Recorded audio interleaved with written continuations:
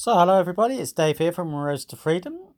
Um, so we've been looking at some running drills working on cadence and body position, especially taking us forward from effortless walking into effortless running. So don't try to run before you can walk, as the saying goes. And the more we try to rush around our movement limitations, and the more we try to just mask our limitations by getting stronger, the more we are limiting our long-term progress.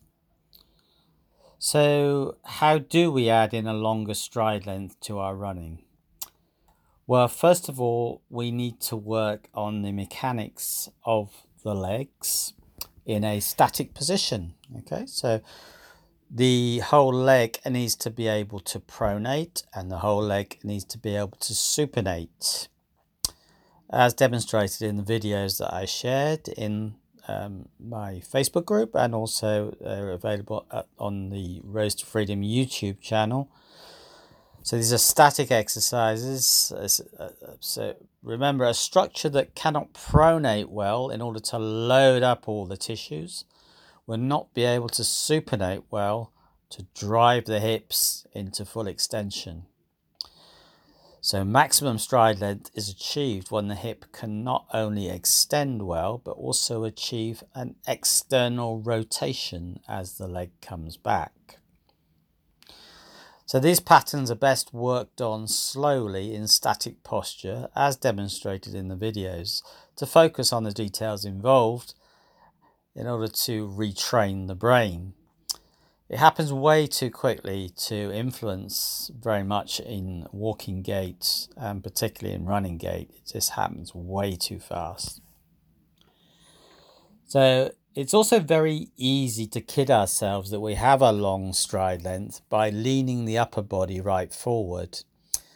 But this is very inefficient and it risks injury in many places, particularly the lower back and the knees, due to the angles created in that position.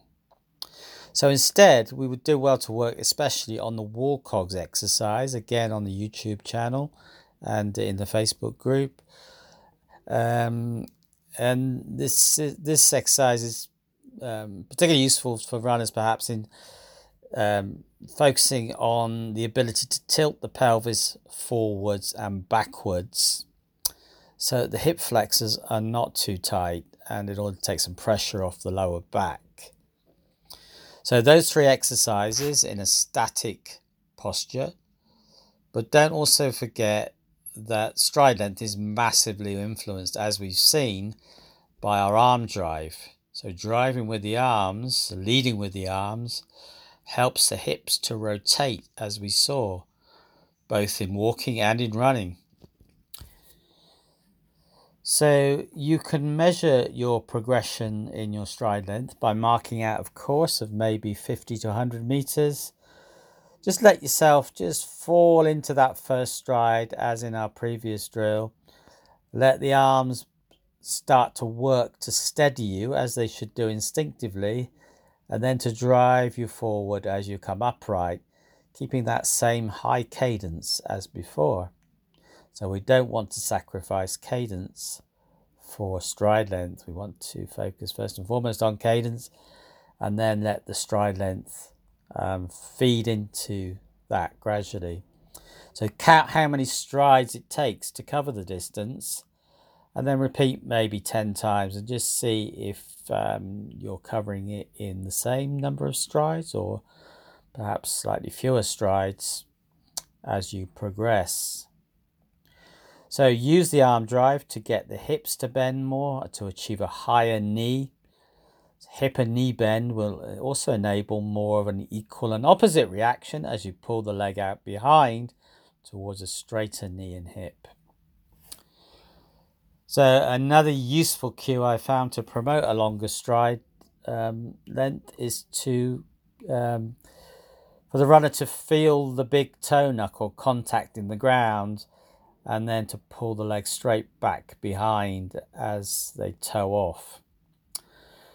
So with all these drills, try to perform them smoothly with awareness rather than flat out. So it's not about getting stronger, but it's all about ingraining good mechanics through mindful practice.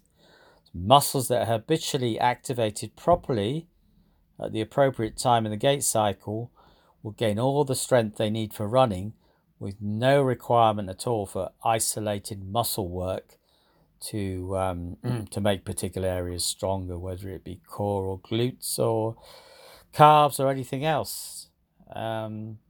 It's not about strength, it's about having the right mechanics around the joints.